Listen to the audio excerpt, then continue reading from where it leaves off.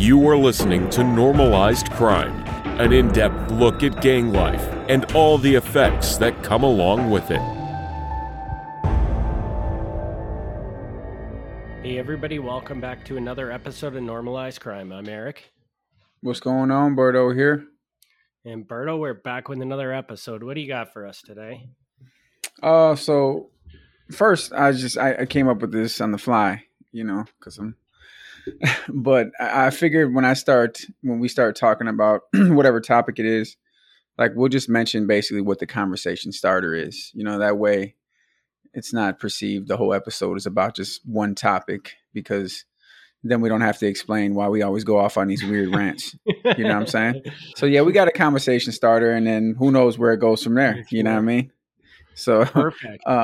Yeah. So today, man, where I wanted to start, it was actually inspired by one of our Patreon listeners, and he was asking about I guess in so many words, like the atmosphere and what it was like, going to nation meetings and, kind of how they were run and how that's operated. And so it got me to thinking, like me and my personal experience, you got to remember I was probably the youngest Kasinka, that I ever heard of, at 15. So I was like in really, really, I guess, unknown territory. It's never been that way. So to have me involved in like a lot of these, high end meetings with guys that got a lot of power, it was, it's humbling, but it was, it gets a little scary, man, because these are like life or death dudes and, life or death decisions and you're living it, you know what I'm saying? So you're not scared in that element, but I'm just saying to have that kind of responsibility,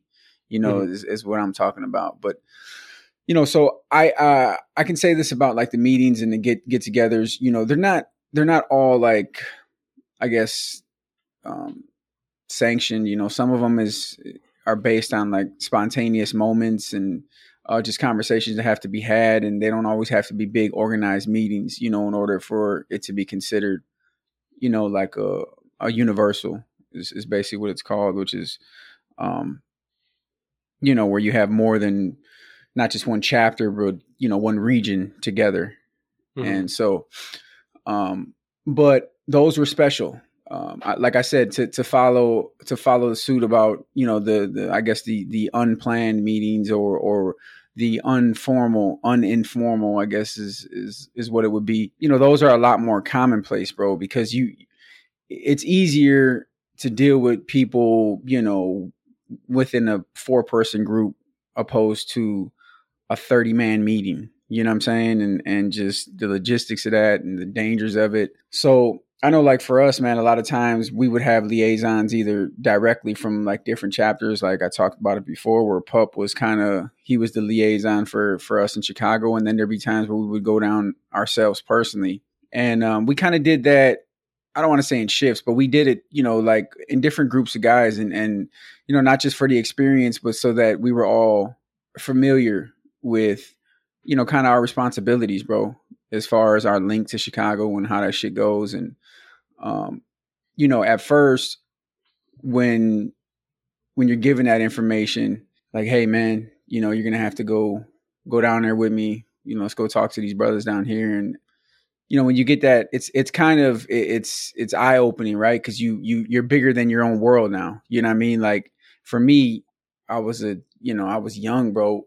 My world was the south side of Milwaukee, but we were so much bigger than that as as an organization. And so I think that was the first time where you get a little bit more, cause the nostalgia is kind of there, it's like, you believe it cause there's kings everywhere. Right. But to actually experience that and be able to be in different places with different guys who grew up in different areas and they believe in the same thing you do, that's when it really, it rings home, you know what I'm saying? And so I remember being told and given that opportunity, and I was like excited about it. Like one of the first formal get-togethers that I went to down there was a huge party. It was like a warehouse kind of bar situation, and I've mentioned this before, about how when you're invited to a nation party that's ran by a chapter or chapters, like It's, it's mandatory that you pay for every one of your members, whatever the cover charge is, whether they go or they don't, and so that's like an element. And then, we went into this big ass place and man, there's, I mean, if I were to say 300 kings, in there, and it's like you got guys from every different, and I'm not just talking about in the place. I mean, it's like around the area, around the outside, you got guys that are holding security. You got doormen that are brothers. And so it's like, it really feels like, I mean, in the gangster world, like you made it, you know what I'm saying? Like this is the real tie, you know what I'm saying? And all these guys right here, got my back. And to some extent that's true. Because if anything happened that night, obviously somebody else would be in a world of hurt. Right. But, we always talk about the long-term effects and shit like that. And so, that eventually that facade, it fails. But, I can remember being there. Yeah, man, you don't even, introduce yourself by name, bro. It doesn't even make sense to do it because you're never going to remember names. You know what I mean? You're just kind of like, what's up, bro? Latin King, Milwaukee, Wisconsin, you know what I'm saying? And like that. And so it's, yeah. Now when you get into a situation like we did where, after the party was over, we went to a house for like an after set. Right. And so then you get more individual one-on-ones with guys, and as I said before, this has been in my conversations before, that was the first time when I met King Wedo when he was the regional Inca. That was like one of the first times. And being in those rooms, that's a meeting, being in a meeting with, 10 other Incas and Cacincas from different areas, a regional Inca, like it definitely, it makes you grow up real fast, And so the atmosphere is obviously that wasn't like it wasn't a sit down meeting. It was more of, kind of informal. We were just there together. Everybody was talking and we made it like a closed door kind of sit down together. It wasn't something that was like planned, like be here at this time. And no, it wasn't like that. It was just everybody afterwards. I mean, be honest, they always say you shouldn't talk about a lot of nation business, if guys are drinking or whatever, but it happens all the time. You know what I'm saying? And usually it carries over into the next day. And if it was something where it was just a drunk thing, then cooler heads will prevail. And if it's not, then it'll move forward. But yeah, so that like that in that instance, bro, it wasn't like super strict. Now there are incidents, bro, where it does get like that. And, I would say the majority of like planned get-togethers are going to be super structured, super security detailed. There's going to be a lot of different elements that go into it. And an example, one time they have like a yearly picnic in Chicago, and it's at a park. And the park is like 3 levels. Like there's a lower level, mid level, and an upper level. It's weird how it's laid out. And there's kings on every level, bro. And I remember first of all, Tim and Snuff were on the way to that picnic with Boy, and Boy had his car and Snuff had his car, and Tim and Snuff got pulled over and they both went to jail. And they were so mad about not being able to go. And yeah, so I just thought that was a side note. It was funny, but anyway, so this big picnic, right? So that's like a form of obviously there's camaraderie. There's going to be a meeting there, and when you get into like these situations, bro, it gets really, really, like I said, security detailed in an aspect of people are on the lookout for cops, but most importantly, like rivals. It's not like you can fit, 150 guys into a basement or, some attic. So when you have these nation get-togethers, they have to be in big areas like that, like parks and, just obviously safe areas where you can watch each other, but it has to be somewhere where everybody can fit. And so, but there's processes, man, same processes that go for personal meetings. Guys are getting strip searched, maybe not down butt naked, but, definitely down to their boxers and, all those kind of, formalities that go with that, it happens. And, the biggest difference is just the weight that your voice carries if you speak up. Like I never spoke up, because there was no need for me to. But when you speak on behalf of an area, you know, you speak, like ultimately we would have been speaking on behalf of Milwaukee. There's a lot of weight behind it because you're a representative of that. You know what I'm saying? And it's not like our meetings where it's just like all us guys, you know what I'm saying? And you're representing yourself kind of. In these kind of meetings, you're representing the whole area. And so you notice that the weight of that immediately. There's a lot of, it's crazy, bro, because there's usually a lot of like before meetings, there's a lot of like messing around, like joking around. Guys are playing with each other and bullshitting, and then guys get serious and you talk about business and you handle business, and even if guys catch violations, then at the end you're back to kind of lighthearted and just being around each other. I noticed from being over there, like there was no beginning warm up phase. You know what I'm saying? Like it was just all business all the time when it came to Sundays, when it came to, when it came to the meetings. And so, and I respected that, but, you could definitely tell the mindset shift. And, I think there's a lot to be said about that, bro. Like I've mentioned this a lot, and this kind of coincides with,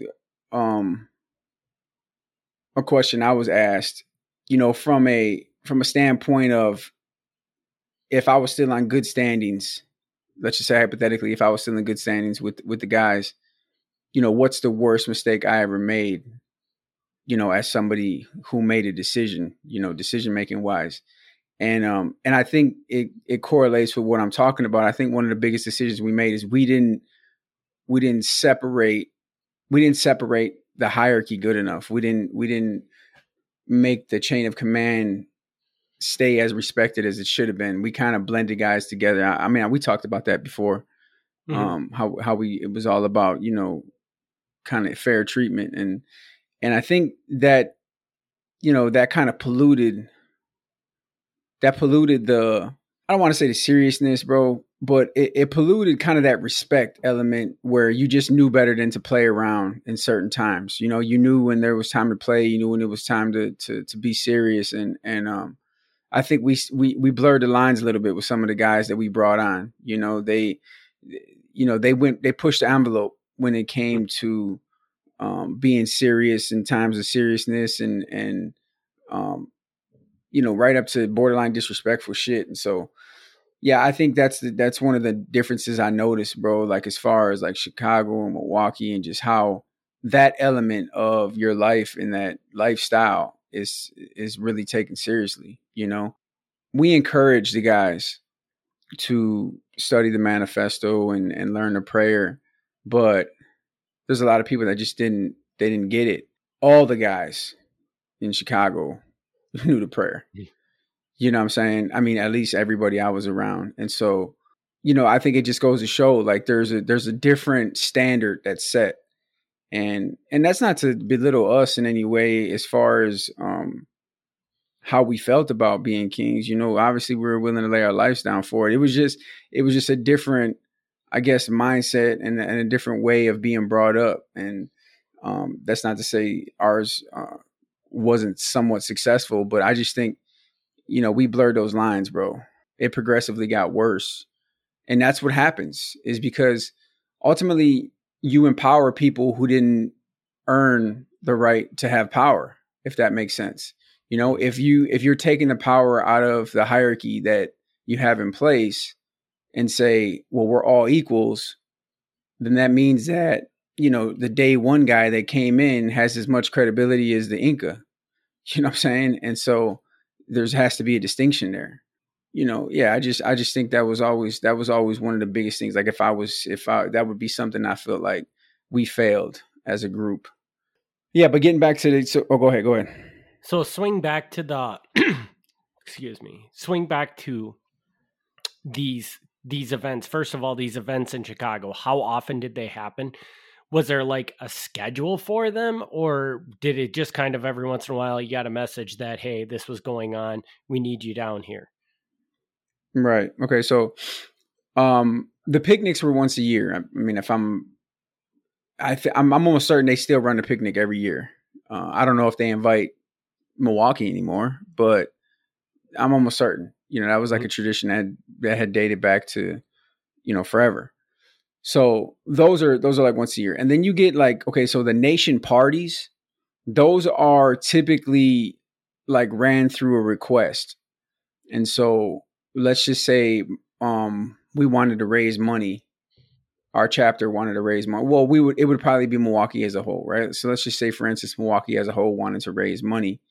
And so we said, hey, we're throwing a party and it's going to be $20 a head.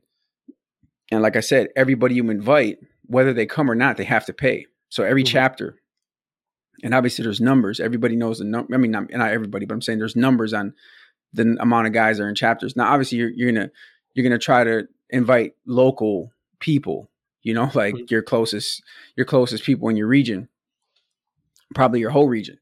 And so you write, obviously you request, hey, we're trying to raise some money. We want to do this. And then, usually 9 times out of 10, the guys will be like, all right, go ahead, set a date. And then they start inviting other chapters.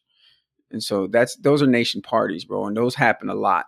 They're not always like universal invites though, so I guess it's just specific sometimes to who they care to invite or the space that they have allotted or whatever it is. Mm-hmm. So those are nation parties. Nation meetings are scheduled, but not on a schedule.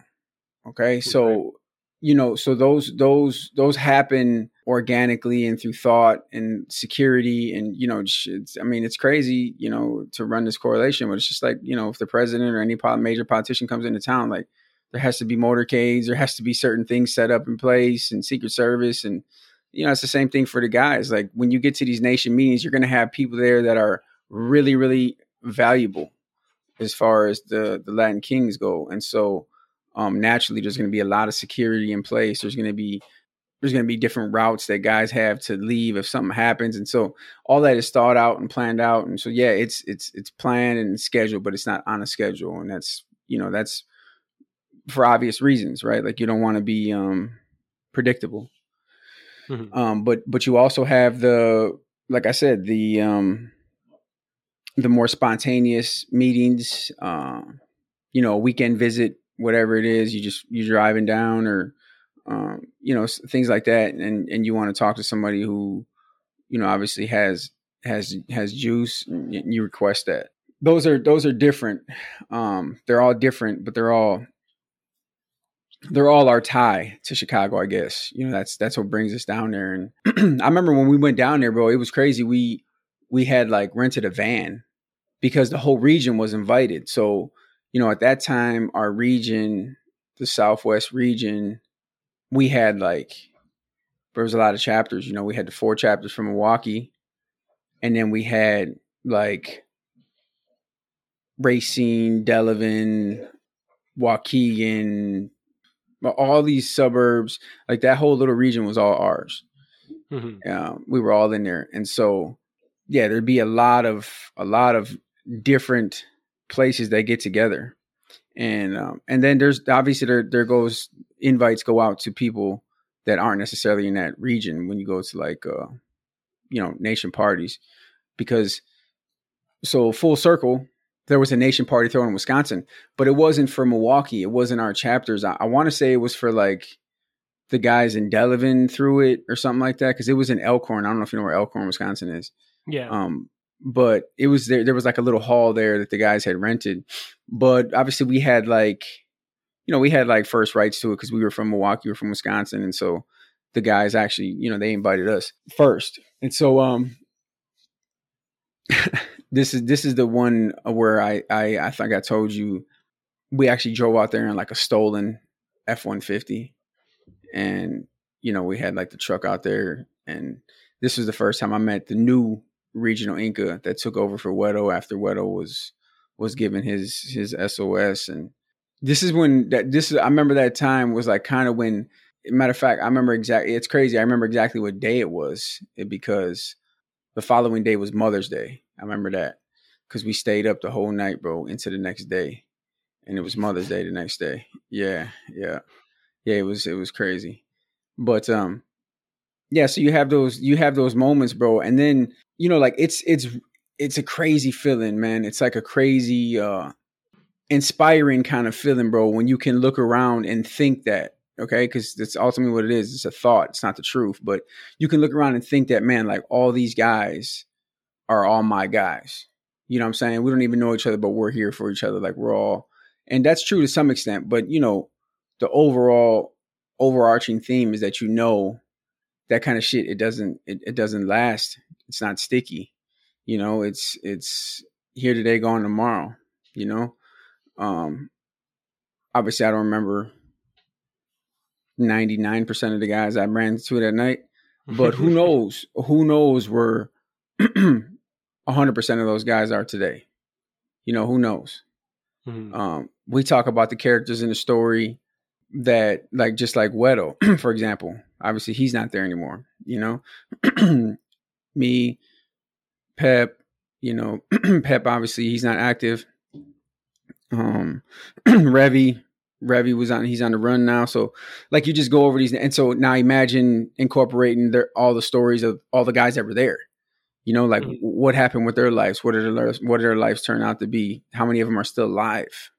And I think that's a crazy thought, bro. When you really put it in your mind to try to figure out, like, damn, man, we were gung ho for each other, but, it was just an illusion. You're willing to die and shit. And it's crazy, bro. Like, it feels empowering. You're there. You look around. You're like, damn, man. And then, there's like a stage. I remember there being like a stage and Kings would be up there rapping. And they played like the nation song. I've told you that before. Like, we have a nation song. See, it's natural. They have a nation song. Yeah. So it's crazy, bro. Like those, you can see why the propaganda that surrounds being, especially from the gang that I was from, why it draws you near, bro. I talked with you about just even the simple shit in the manifesto and just how it ties into your daily life and all that shit. And as far as like learning it and applying it and all that shit, like, yeah, we know there's a big distinction between the two, but learning it was like something that I feel like there was a few guys who were dedicated to doing it. They were dedicated to understanding it. I don't know, man. Maybe if I sat down for a day or something and practice, I could probably remember the prayer. It's been so long, you know what I'm saying? Since I've had to say it. I remember a lot of the book, bro. I remember looking at it, not word for word, but I'm saying, like, I remember the concepts and the themes, and it's I can understand the question, that the viewer wanted to understand, the brevity of it, just how thick was it, man? And it was, bro. It was. I mean, you think about, Milwaukee and Chicago, yeah, sure, they're not geographically, extremely far apart, but to have groups of people basically in a militant mindset studying the same exact philosophies, that know nothing about each other, and they're tied together. I just think that says a lot about what that book actually did as far as like bringing people together. And I'm sure if you would have talked to them, you would have learned that how the way you interpreted everything you read and the way they interpreted everything was probably greatly, greatly different. Like they probably had completely different philosophies than what you might have had, just because of the way it was interpreted. And over the years, how it was taught to them as opposed to taught to you, which is really interesting. Right. That's true. You know what? And go ahead. Well, the other question I wanted to bring up was about, so like the picnic you said was way more structured, and it was way more, there was I get the impression there was an agenda to it. Yeah, I mean, obviously it wasn't just a bunch of kings hanging out, basically, right. No, I mean, and they were strict, bro. Like Toot, I remember they told Toot, like, first of all, you weren't for that day on that level, because I told you there was different levels of the park. On that day, for the level that Toot went, and it was like Toot and I think Angel, they made them like, I think Angel had like a black and gold hat. They made him take it off, and they made Toot take off his jersey because he had a 19 jersey, which, obviously represents 19th Street. And they didn't want anything that represented any kind of gangs to be present in that moment. They didn't want it to be drawing attention, because gold, black and gold together it's a sharp contrast, bro. And that shit sticks out from far, far away. I think those are probably the most prevalent colors that you can probably put together, bro, as far as just contrast, you know what I'm saying? And they stick out like a sore thumb. So, there was a good reason behind that, bro. When we wanted to be low key, we always made sure, hey, no colors today, you know what I'm saying? Or whatever. Because that was a real thing. So that was another question I had. So they have this park, which I imagine is just a city park in Chicago somewhere, that they're having this picnic at. So are they just trying to play it off as, oh, this is just a big group of people getting together for a get together, and there's no gang thing here? Because I got to imagine this city was on to the fact that everybody in that park that day was kings. Right. So this is what you got to understand about Chicago and these neighborhoods, is that when you are rooted in these neighborhoods, you own these neighborhoods, you don't have to play it off like it's anything. You know what I'm saying? You run it. You don't care what anybody else thinks or says, or because nobody's allowed to come over there. That's what the security detail is for. That's what, I'm saying? That's what they plan for, bro. Like, I'm sure these guys, they probably do mock-ups and stages, you know what I'm saying? Like, these are, like I said, bro, these aren't just average kings that are foot soldiers. A lot of times these guys are some of the main honchos that are getting together for these universal meetings where it's important for whatever to be said is being said. And so it's not going to be a situation where, anybody's even going to have, it's going to be an area where they control. Mm-hmm. Their input from everybody else is people are probably going to keep their thoughts to themselves. You know what I mean? Like, that's not how Chicago is. Now, comparatively speaking, if you say Milwaukee, yeah, if we show up at Pulaski Park 25 deep, they're going to know, that's not our neighborhood. It's not our area. What the hell are we all doing there? It's going to be obvious. Mm-hmm. But this is like their shit, their neighborhood or wherever it is. I can't, obviously geographically, I don't know. I can't say because I wasn't like familiar with the territory like that. But so this is probably one of these neighborhoods where the police don't go unless they absolutely have to, more or less. Right. Yeah. Unless they're called. Yeah. And it's something like that, bro. It polices itself, Mm-hmm. Yeah. So I see what you're saying, but definitely doesn't apply there. So like what kind of things, so they bring all these people together.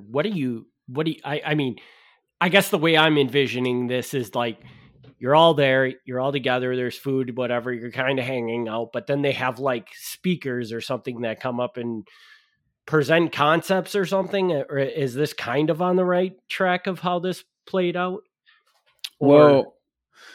So there's going to be a chain of command in these meetings, and they're going to be structured and they're going to be ran by whomever the head of that meeting is, whether that's a regional Inca or an Inca with, a lot of years in, whoever it is, a supreme Inca, whoever it is, they're going to dictate how the meeting goes. And then as far as like, you got to remember, there'll be a lot of kings there. So it's not like you're going to have to speak up. You know what I'm saying? Like, mm-hmm. and you go down in order, you can go in a circle, guys will put their crowns up and, what do you got to say? What do you got to say, Racine? Or what do you got to say, Kenosha? Or what do you got to say, Milwaukee? And then so on and so forth, Rockford and all these other little places. And yeah, if there's gripes, you put them on the table. If there's requests, you put them on the table, and everything's heard, So, like, what would be examples of requests? Like, what would somebody request? Sometimes, okay, so let's just say Milwaukee was thriving, mm-hmm. at that time. and we had a surplus of guys, members, and every chapter had, 20 members or 25 members and 30 members. And, we can make a request and say, hey, listen, we're looking to open another chapter in Milwaukee. We got a surplus of guys, we'd like the consideration for it. And then they consider it, and if it fits and obviously they can make money off of it, they'll do it. That's kind of what happened with the reservation guys, Champ getting permission to have that chapter up there. They seen it was lucrative. They seen it was profitable, and they gave him the go ahead. So, and that isn't, so I assume when you run that through in a normal situation, you would go to the regional Inca, but the regional Inca does not have the say that, yes, you can do this or not. He has to then go back to Chicago to get the okay on it. Is that kind of the process? Well, the regional, yeah, but the regional Inca, he's in control of that region, and so he technically has the power to okay that move. There would have to be obviously, something sketchy going on in order for him to say, okay, well, let me go to my superior, because ultimately he has a superior. Mm-hmm. But usually harmless requests, what I'm saying, are like, that's a harmless request because it's relatively low risk for them, because they're not going to trust any of the new guys to come down there. They're not even going to allow them to come down there until they're established. So all the risk is going to run with the guys that are opening this new chapter, mm-hmm. So, and then they're going to profit off it because ultimately more due money is, more money for Chicago. So, interesting. Yeah, this whole flow is just, it's so chaotic yet so structured. It's way more structured than I would have ever envisioned it being, but it's still so chaotic at the same time. It's just weird. So yeah. So if I were to, transition into one of my next thoughts was, or if we're in this hypothetical world again, right? I think one of the other side of that question I asked myself earlier, about what would be considered my biggest failure, what would be considered my biggest success. And I don't think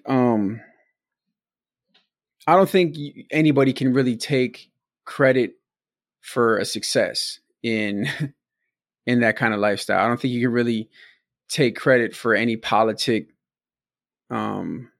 any political element that you might have changed or anything like that, because it's all nonsense anyway, right? It's all bullshit. So I guess my biggest success, bro, that I would actually, take credit for would be the fact that I've remained the same person throughout my stint. I didn't change up on people. The person that I was when I came in, I was the same person all the way to the end. There was very, very little variance, in the way I treated my guys. It was always the same, and so that's not to say I didn't make bad choices and I didn't piss guys off, but as far as the way I treated people and, my heart and my attention and my loyalty and dedication, it stayed the same, day in and day out. And that's, a lot of people say, oh, well, anybody can say that, until whatever happened, right? Anybody can say that, but that's not true though, bro, because you have so many different guys who, for whatever reason, bro, things change them, as they get older. Maybe they mature faster mentally or whatever it is. But, a lot of times, like with guys, we've talked about this before, it's like girlfriends change some guys, their I guess their willingness to be around all the time, it changes. And so, yeah, I think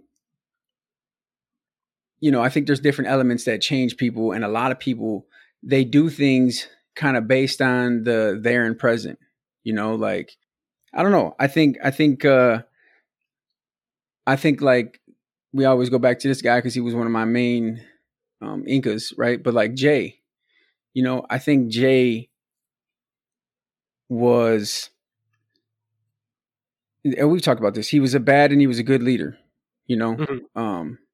he, some people would say he's good, some people would say he's bad, but whatever it was, I mean, he owned it. You know. Yeah, well, and aren't you kind of going along the lines of where, I don't know what he was like before he was a leader, but did he change into this big power hungry Oh yeah. Right. person Okay, that's because there you of go. leadership? Right. Way to bring me back. Okay, I appreciate it. Yes. Yeah, based on myself. I felt like I just felt like I was consistent, bro. And there's not a lot of guys that can claim that fame, man. I guess, there's very few, bro. That for whatever reason, throughout some point in their stint as a king, they either fall away or they start acting different, and I can just run through the guys from 19th Street, for example, that they altered. They started turning into something that they really weren't. Maybe they thought they were mentally, guys like I talked about it before, like Mike and Angel and to some extent that whole new generation that we had brought in. Mhm. It became the ego was bigger than the work that was being put in behind it. So they changed, their personalities changed, bro. So I don't know. I take credit in that, bro. As far as like actual inner workings, I don't know. I don't know if I had, I don't know if I don't think I had, I know I didn't have a long enough run in leadership to have an impact on the street. Being locked up in leadership, I feel like that's easier. You're politicking from within and you're structured and what you have going on. And ultimately it's just fights and bullshit like that. In the street, you can actually like make changes. You can dictate kind of how your chapters ran. That's why we had different rules under different leaders. I mentioned this, Jay, for example, would have us stand in a circle for our violations. He would have us stand in a circle. Three guys would go, and then when they get tired, three guys come in. And then you get somebody like Dre. Dre wants to put you up against the wall, like up against like a mattress, and you just stand up against the wall, and then guys give you a violation like that, which I think is stupid, but whatever. So it's just different kind of little quirks like that leadership can institute. And so, yeah, I didn't have a long enough run to really be able to make any, noteworthy impact. So if that's a quote unquote success, I never had one. So do you think, like you said, the biggest downfall of your time was the fact that you didn't have that strong leadership when you were in the leadership role, which caused people to become less tough or less dedicated, right? Am I saying that right? Is that how you would describe it? What do you mean? You mean that I didn't like your biggest weakness was the fact that while you were in leadership, people got softer. They, it was more of a friend calamity. I'm butchering the word, but you were more friends with everybody, and there was not a strong leadership there. And yeah, I see what you're saying. What I find interesting about that is the fact that you never changed from the entire time you were a Latin king. That's probably stems from part of the reason why that leadership element was missing when you were in leadership, because you were still treating everybody like friends and you weren't putting yourself higher than everybody else. So it's right. I find it interesting that your strength is directly connected to your weakness. Does that make sense? Yeah, that's true. Yeah, I guess that's true, man. Being able to distinguish the fine line between being a assertive leader and a big-headed egotistical leader is probably, it's really close. Mm-hmm. But I think the only distinguishing trait that has to be there and has to be prevalent is leading by example, you know, but that's a walking contradiction in itself, because as a Kasinka, you shouldn't be in the street shooting at people no more. You know what I'm saying? Like, you shouldn't have to do that anymore. That means that you've garnered enough respect from your peers to be put in a position of power where they think, okay, you're more valuable to us as a mind. You know what I'm saying? We don't want you in the street anymore. We want you to be, you know, because that's ultimately what you're saying about a person. If you put them in leadership, you're saying your mind is more important to us. We need you to lead us, you know, to prosperity, so to speak. I was too young enough. I was too young or inexperienced and just naive to grasp that that's where a leader needs to lead from. You know, not always from the standpoint of we're 100% 50-50 and, you know, I'm out here with you, and, you know, there has to be other elements of your job that you have to uphold. And I'll make a small distinction, right? And at work, for example, when you get into a leadership role in a construction trade, you know, it usually starts small, a couple guys, and then eventually you get more experience, and it grows and it grows. Mm-hmm. Well, you have to be able to allocate responsibility, bro. You have to be able to make sure they're doing their job right, and you also continue to work. You know what I'm saying? And so I think that's a simple correlation to what a good leader is. You know, being able to lead guys and at the same time get your work done. You know, whatever that is. You know, it doesn't necessarily have to be in the street, but you know, we know the structure and the militant mindset it's ass backwards anyway, bro. It's a broken system. You know what I'm saying? But theoretically, you know, this is what we would be talking about. And the fact that you were there alongside them the entire time probably led a lot of them to view you as an equal to them, because you were there doing the same things that they were doing.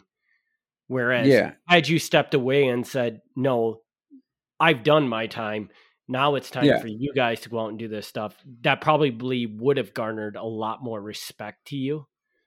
Yeah. They might not have liked you as much, but it would have garnered more respect, where they're like, they would have, you know, right, 100%. Put you in a stronger leadership position, I guess. Right, 100%. And that was my failure also as a leader, I guess, is that I was worried about being liked.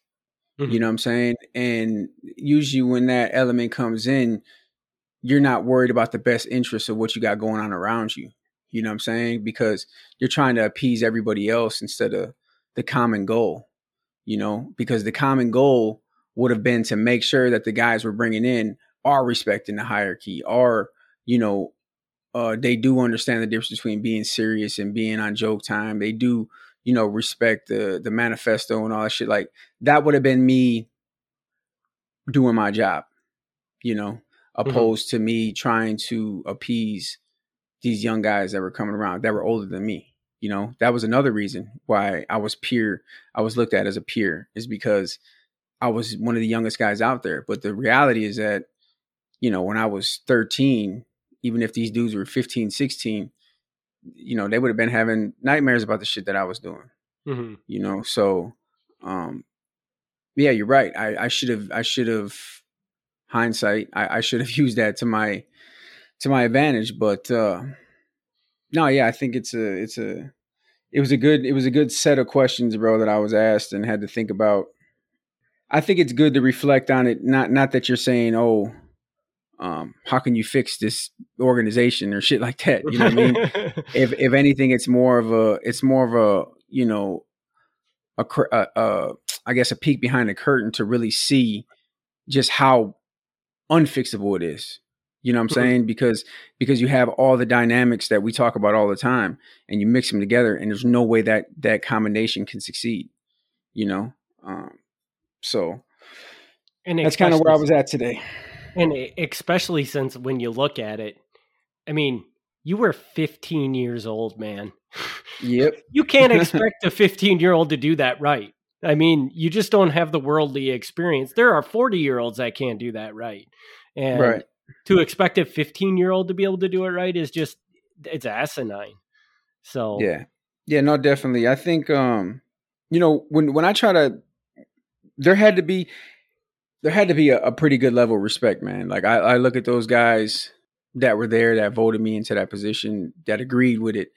The second time around, I was appointed there by Snuff the first time, and so to have that respect from your Inca it means a lot, and then to be re-voted in, that says something about you as a member. It says something about you.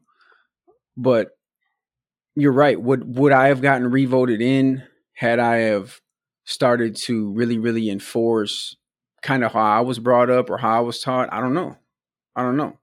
Because then it becomes a favoritism game. You know what I'm saying? Mm-hmm.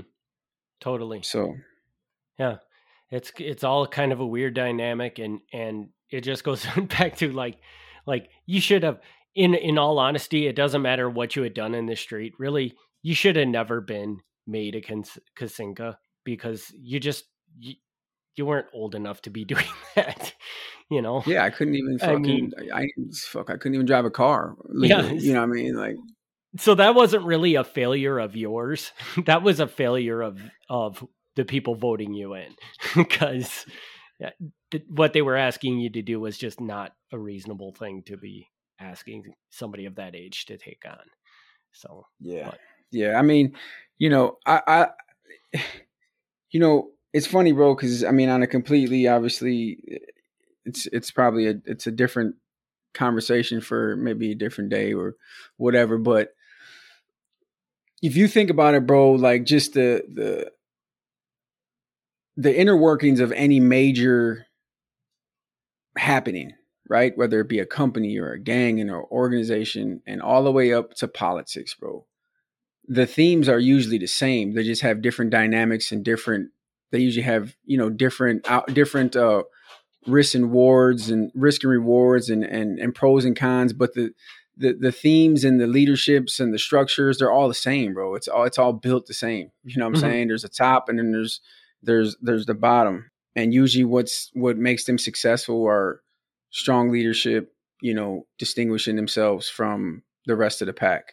You're right, bro. I was too young enough to understand that, certain elements are needed, and so was my brother. My brother was a good leader, bro. I think my brother was regarded as a really good leader, but he also had that weakness where he was considerate to people and their feelings. And, he cared about, I guess I could say he cared about being liked as well, And so that's always gonna have a negative effect, bro. Because once you aren't able to distinguish your job from your relationships, then you're gonna blur the line and you're gonna mix them together, and that's where all that favoritism comes in. That's why that happens. And I was really super guilty of that, bro. I was ride or die for my guys. And if I'm being honest, bro, just the way we live, the way my guys live, we're probably, as strong as we were as a unit, we were probably some of the fakest kings, because we valued each other more than we valued the nation, and that even goes like towards guys in different chapters, bro, looking down on other guys, judging other guys, I'm saying? Like, who are we? Obviously, yeah, we felt we had the juice to do that because of what we were doing for the nation in our mind, and what they weren't doing for the nation in our mind. But still, though, it's instead of humbling ourselves and maybe showing and guiding, we chastise and ostracize and made these other members and different chapters out to be cast-offs. And that's a disease that happens in anything, like I was talking about, bro. Anything. You can compare it to the House of Representatives, right? This is a small trip down a winding road, but compared to the Republican Party in the House of Representatives, right? Like, ultimately, and even in the Democratic Party, they turned two parties into essentially four parties. Like, now they talk about extreme right-wing liberals, and then ultra conservative extreme left-wing liberals and ultra-conservative right-wing conservatives, Republicans, and how far on the opposite side of the spectrum they are, right? And then within its own party, there's factions and they don't always agree. And that's what happens in gangs, but that's what happens in chapters. Same thing, guys. Yeah, you're running under the same crew, but you're not always going to see things the same way. And what might have always once been a truth might not always be a truth. Meaning, there might be a chapter that was really, really pushover because of who their leader was, and then a stronger leader comes in, and now they're regarded as something different. So, yeah, bro. Listen, if I had to be honest, if I could use a comparison here, another comparison, like with regards to the Kings, when I think about Wild Walker was so close to being shut down, bro, after Marky passed away. Like, literally, I was right there when Nick pulled up, and had the conversation with Juanito and said, if you don't get your numbers up, we're shutting you down. Just like that. Mm-hmm. And then Pep took over, and the numbers weren't great, but they got up and they stayed around. And that shows, that's not saying Pep was a great leader and Marky wasn't. Mark was a good leader. I liked Mark a lot, but I think Mark's standard for what a real king was a lot higher than a lot of people, I guess, than a lot of kings had the standard for, meaning that he wasn't just making kings left and right. Like, they would have to put time in, be a future for a while, prove themselves, be loyal, and eventually they would become kings, I told you I was a future for like 9 months or some shit. And there wasn't even whispers about me being made.